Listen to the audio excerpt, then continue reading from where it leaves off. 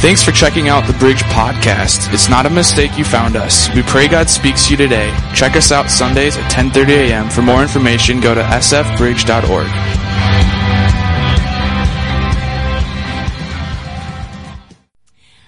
When we started the Bridge Church a long time ago, gosh, it feels like yesterday, but I guess it was really a long time ago, our desire was for this community. There's something about this community that draws our hearts, but there's this spirit of oppression, if I can say that. I hate saying that, but kind of, over this community, and that was something that we really wanted to break. We feel like we walk through the streets and the parks and the stores, and you see people who carry themselves as if they don't really have value, or that they'll never amount to much more than this. They don't really see their full potential or their full value. So some of those things are what drove us in the very beginning to start the Bridge Church, and what motivated kind of why we do what we do. Some of the critical things we wanted to see, though, were for people to be whole, for people to be healed, for whatever was causing them to live under that oppressed limitation to be broken through, for them to find freedom and be who God created them to be.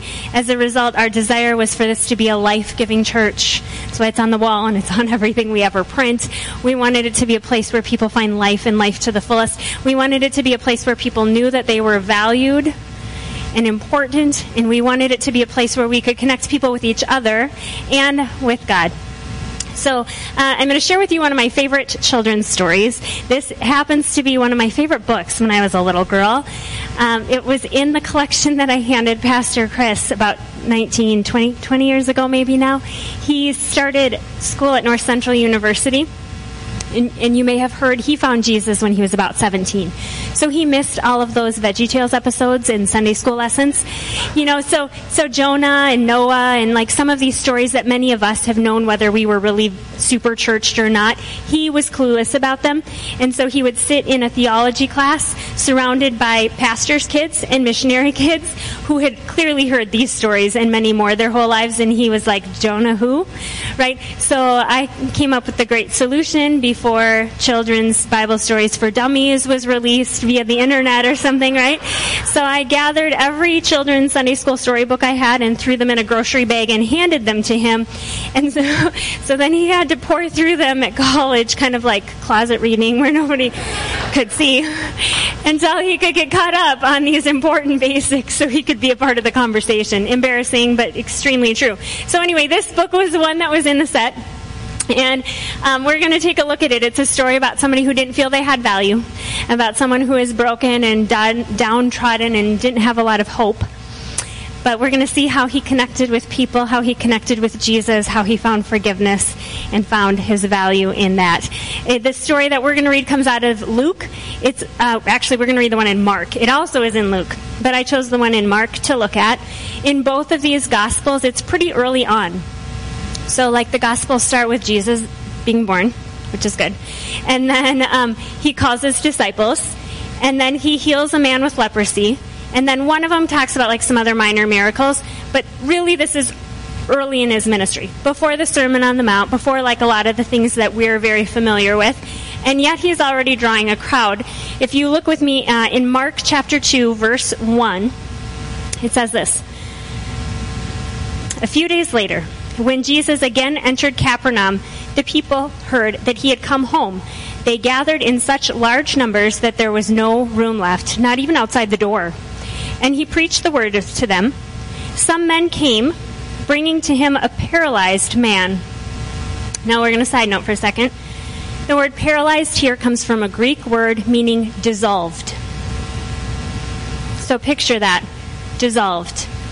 Fading away. Disappearing to nothing, depleted. Have you ever felt like that? Broken up, dispersed. It says that he was carried by 4 of them. I think this is interesting.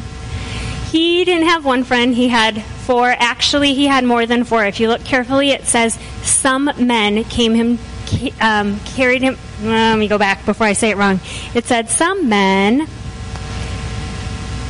came bringing to him a paralyzed man, but 4 were carrying him. So there are 4 that are holding him, doing the heavy lifting, but there are additional men with who are bringing him to Jesus. And I think that this is a beautiful picture. The Bible talks about how important friends are.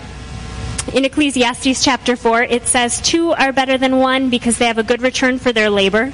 If either of them falls down, one can help the other up, but pity the one who falls and has no one to help them up.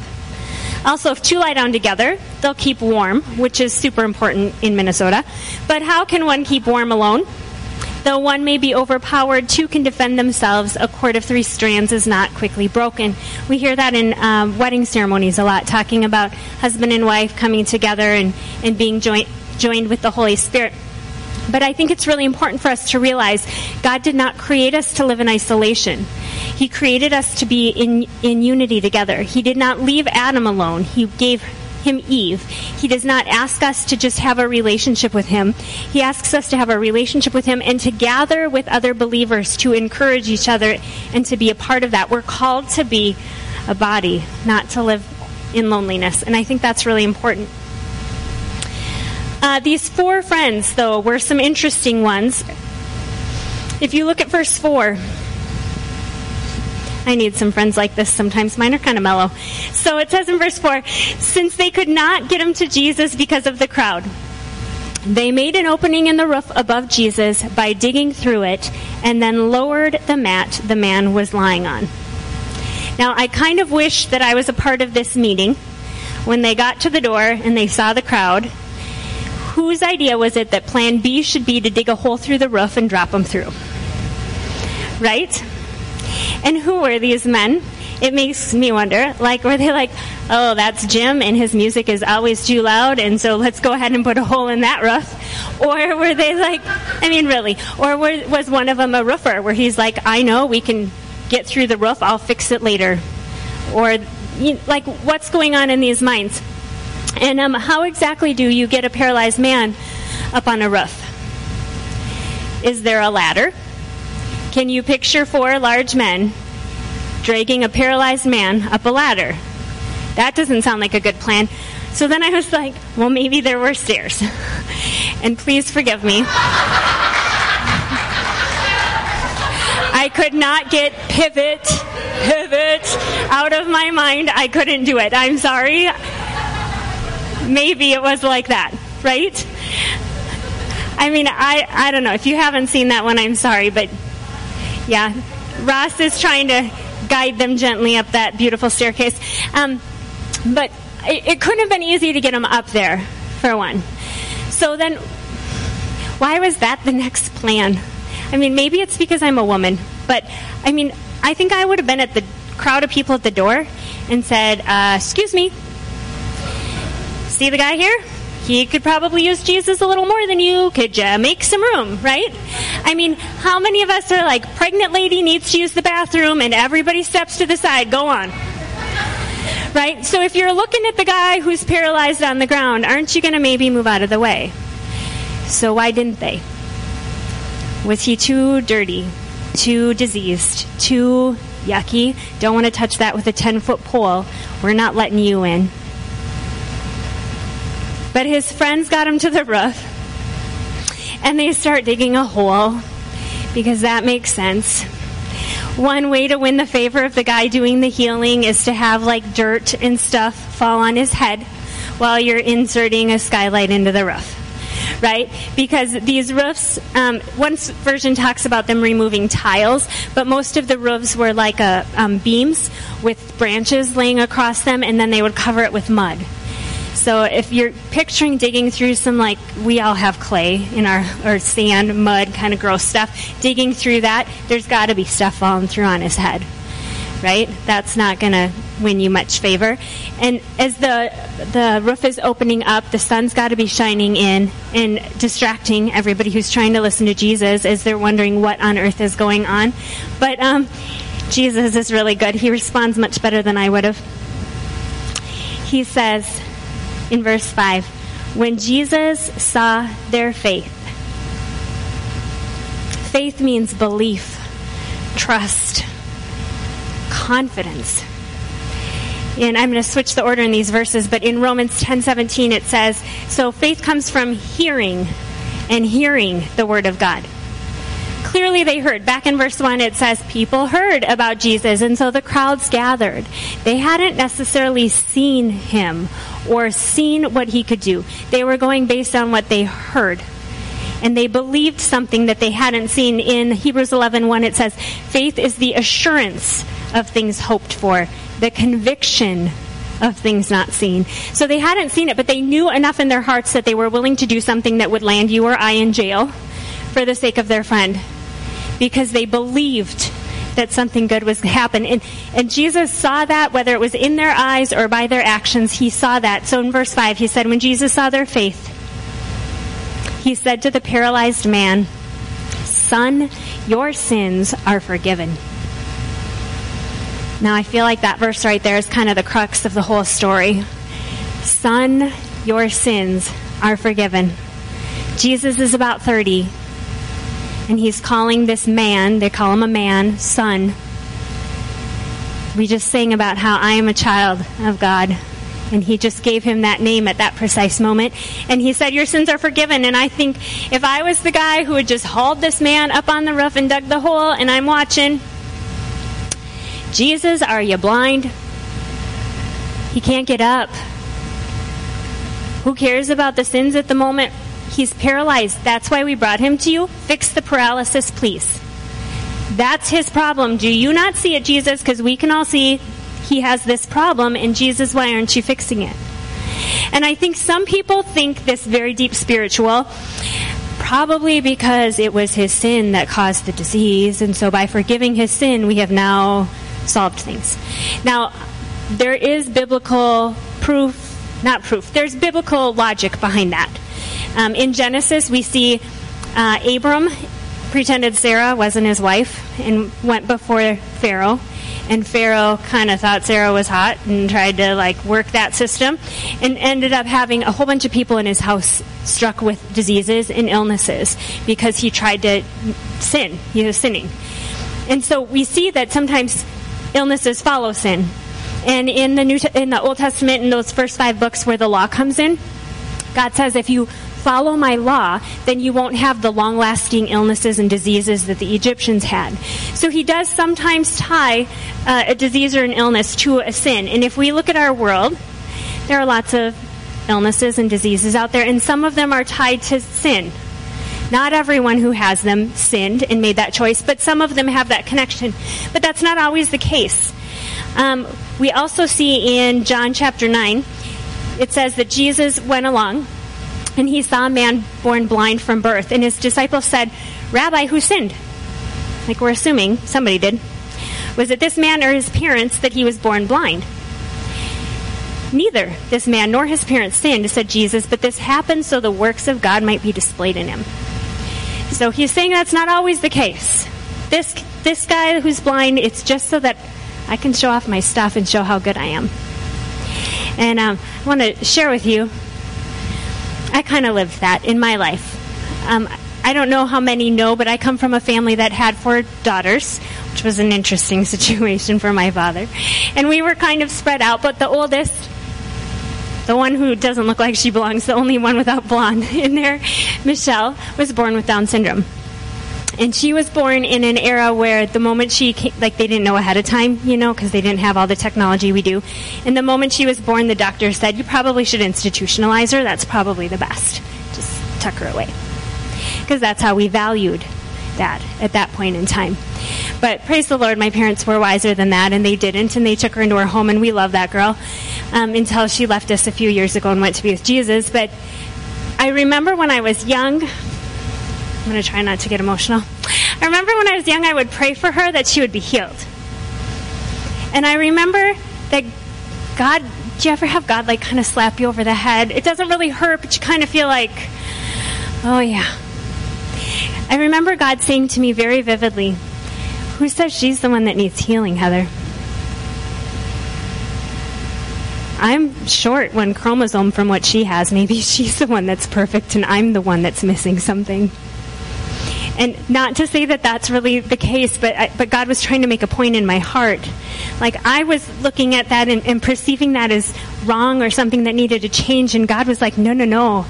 This is for my plan and for my glory. And And even people who came to her funeral after she passed, one of my coworkers came and she was like, Heather, I never knew your sister, but I can tell that God really used her life, even in her death, like the number of people she impacted. So who am I to judge and say that my parents must have done wrong that they had a child that was like that? Or that Michelle must have done something wrong that she was like that? Or like maybe God had that plan all along and that really was his best. So, naughty Heather, don't judge. Trust that God has value and has a plan. But back to this story. We don't know if it was sin that caused the disease or not. We don't know. But what we do know is when the friends haul him up there and drop him at Jesus' feet, Jesus takes care of what he sees that needs to be taken care of. Forgives him. And even if that man never got up and never walked again, even if that man's muscles continued to deteriorate and he died, he was healed where it mattered. Right? He probably had a pretty miserable life. But I believe that in that moment, everything changed. I mean, he had friends who haul him up there. He probably was not looked at very nicely. The people who blocked him out of the entrance to the building probably had frowned upon him and complained about him before. It would stink to be stuck on a mat while these men are dragging you up and putting dirt in Jesus' hair and then dropped at Jesus' feet, and you have no way to run, no way to hide, and they can book it now and you are stuck right there. But I think when Jesus looked at him and said, Son, your sins are forgiven, everything changed. As a church, we need to see the need for friends. We need to see the importance of having faith and believing in things that we have not yet seen. And we need to understand the power of forgiveness. So I'm going to take a moment and we're going to sidetrack over to the next section of the story, which follows the churchy people that are on the scene. We're going to leave the lame man laying there for just a moment. We'll come back to him in just a bit. But the story continues in verse 6, and it says, Now some teachers of the law were sitting there thinking to themselves, Why does this fellow talk like that? He is blaspheming. Who can forgive sins but God alone? Now, we tend to judge those churchy people for all their mistakes, but I've got to tell you, if I was alive right then, I would have been in that group. Partly out of noble things. Right? Our desire is to protect those around us. If somebody was walking the streets today saying, you're forgiven, I have the power to forgive you, I have the power to forgive you, I would really question that. I would be concerned that they're going to lead people astray, that this is some cult, that it's going to gather an unhealthy following. And I would want to do something about that. And I feel like these men were kind of in that same place. They were checking this out. This guy is drawing crowds. We better make sure he's okay and that he's not going to be throwing falsehoods at them, that now we have a mess to clean up. So I don't think there's anything necessarily wrong with that piece. And if we're wondering, how do we do that? Because I'm one of those people who wonders, how do I do it, right? I am a firm believer that the Bible says stuff, and a lot of it is black and white. And the older I am, the more I realize it is black and white and covered with grace. So we need to kind of watch that balance. But in Matthew, there's some wisdom for us. It says in chapter 17, verse 15, Watch out for false prophets. They come to you in sheep's clothing, but inwardly they're ferocious wolves. So watch out for that. But 16, By their fruit you will recognize them. There's the key for us who are in that position where we need to be discerning and watchful and protecting those around us. By their fruit you'll know. So he goes on a little bit later in that chapter and says, a good tree bears good fruit. You don't get great apples out of a thistle bush. That's not the way it works. So if you see the fruit or the product of what's happening and it aligns with the Holy Spirit, things like love, joy, peace, patience, goodness, self-control, all of those good things, then it has to have some good root in there. It has to be tapped into the Holy Spirit, and we can trust it because of that good fruit. So how does Jesus respond? He says, it says in verse 8, Immediately Jesus knew in his spirit that this is what they were thinking in their hearts. And he said to them, Why are you thinking these things?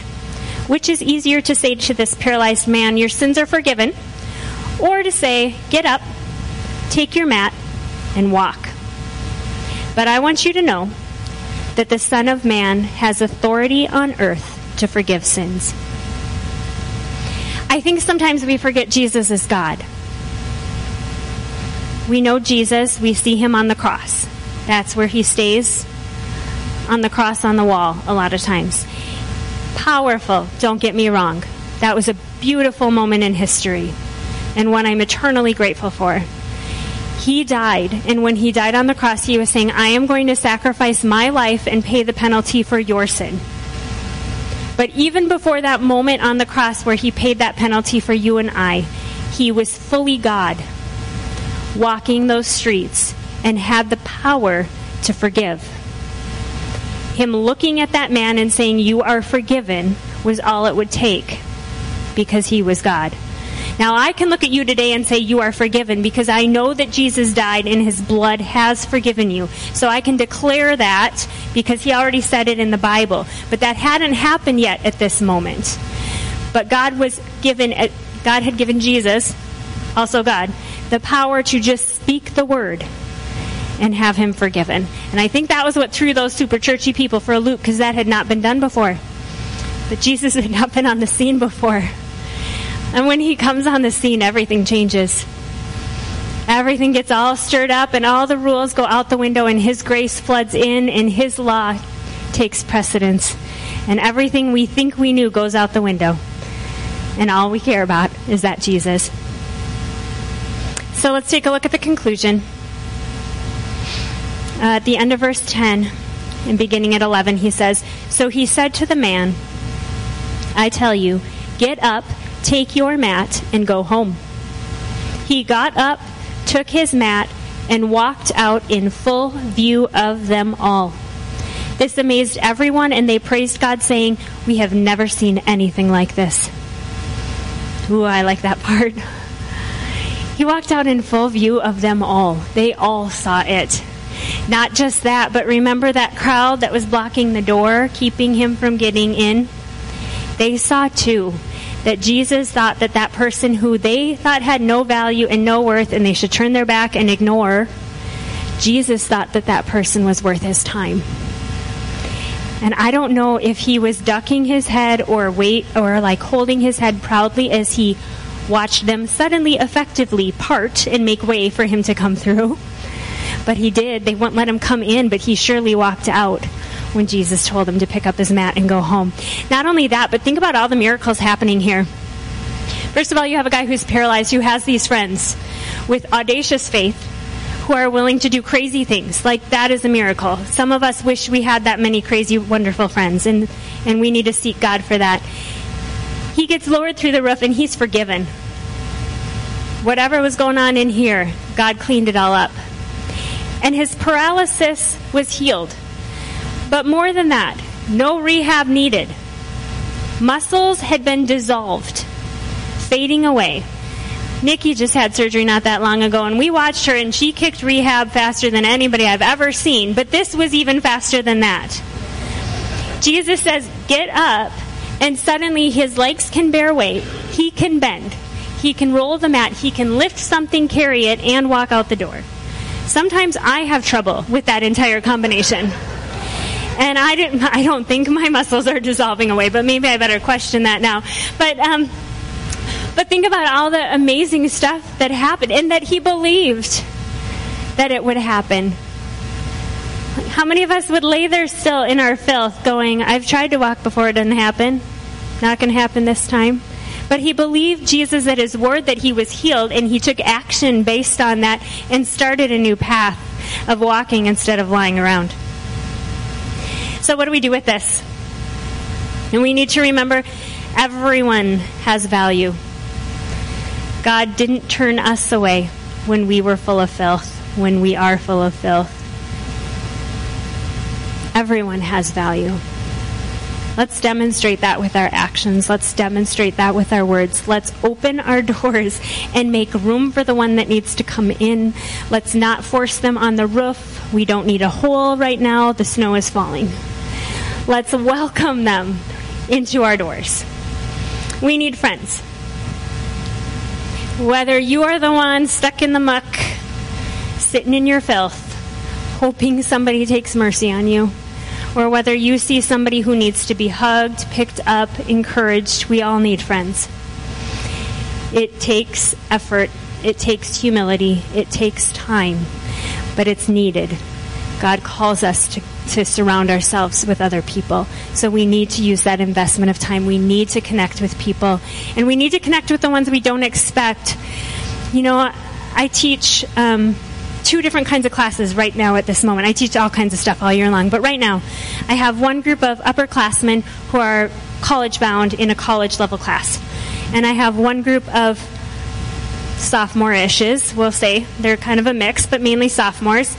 And they are not lovers of mathematics or academia. And what's beautiful to me is those students. I was just telling my husband, oh my goodness, I wish you knew the amazing people we have in this community.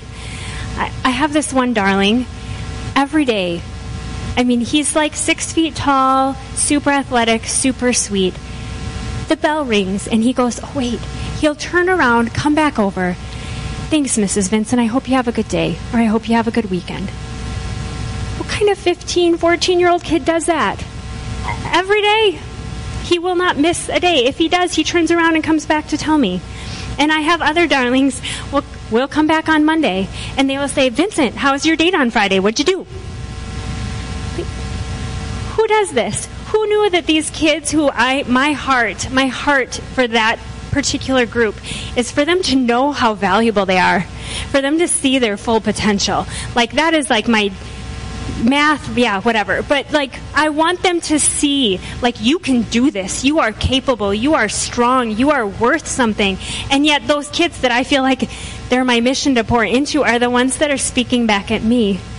So that person that you might see that's like, okay, Jesus, I'll try to talk to them. Like, who knows, but that they might just pour something back into you that you never expected. We need each other. We need those relationships. So make sure that you're connecting. The Bridge Church tries to provide opportunities in small groups and things, but sometimes you got to put a little elbow grease into it and hunt them down. Take them to McDonald's. Put a little time into the relationship. Do whatever you can to be connecting with people. We need to connect with Jesus. All of us do. I know sometimes I need to get out of my chaos and have somebody just drop me at Jesus' feet and leave me there. I think that's what we're kind of trying to do with Pastor Chris. I think that's the elder's intent. Just be at Jesus' feet. And I need to let Jesus speak into me what Jesus wants to do in me. Not my agenda, not what I think he needs to fix in me or in my neighbor. How many of us do this sermon like, yep, that's for you, honey, next door, right? I'm totally guilty, even when sometimes Pastor Chris will preach. We'll get home, what'd you think? I'll kind of quote some of his things right back at him like, or he'll be in the middle of like some situation we're arguing about something, and I will recite a line exactly from his sermon. Like, I heard somebody once say to me, and then throw it out there. So totally guilty, not gonna lie. But what does God want to do in their heart? Not what do I think needs to be healed and changed. What does God want to do? What does God want to change? It's always a better plan. And we need to have faith. We need to believe in what we can't see. Sometimes we get hung up on the details, and the details that really don't matter. We need to hang on to what we know that we know. What have we heard? We've heard that God came in the flesh, that he died on the cross, that he forgave our sins, that he loves us, that he wants to spend eternity with us, that he thinks we're important. All the other details, like those questions my kids ask me about heaven and are there going to be dogs there, and those really critical things to 10-year-olds. They don't really matter. I don't know. If they're there when I get there, great. If they're not, okay. What matters? Jesus. And I'm going to bank on the things that matter. And I'm going to put my faith in those things and believe that God says he has good plans for us. So when it doesn't look good, I'm going to bank on that it's going to get good. So think through as we close. What does God need you to do? Is there somebody that needs you to drag them up on a roof and drop them at Jesus' feet? Do you need somebody to come alongside you and do that? Do you need to believe that he can do something? So when you read it in his word, you go, yep, that's true, and I'm going to get up and I'm going to walk it out. What is it that you need? Pray with me. Heavenly Father, I'm so thankful. Just so thankful, Lord. I'm thankful that I never had to be that paralyzed guy. I'm thankful that you've given me health.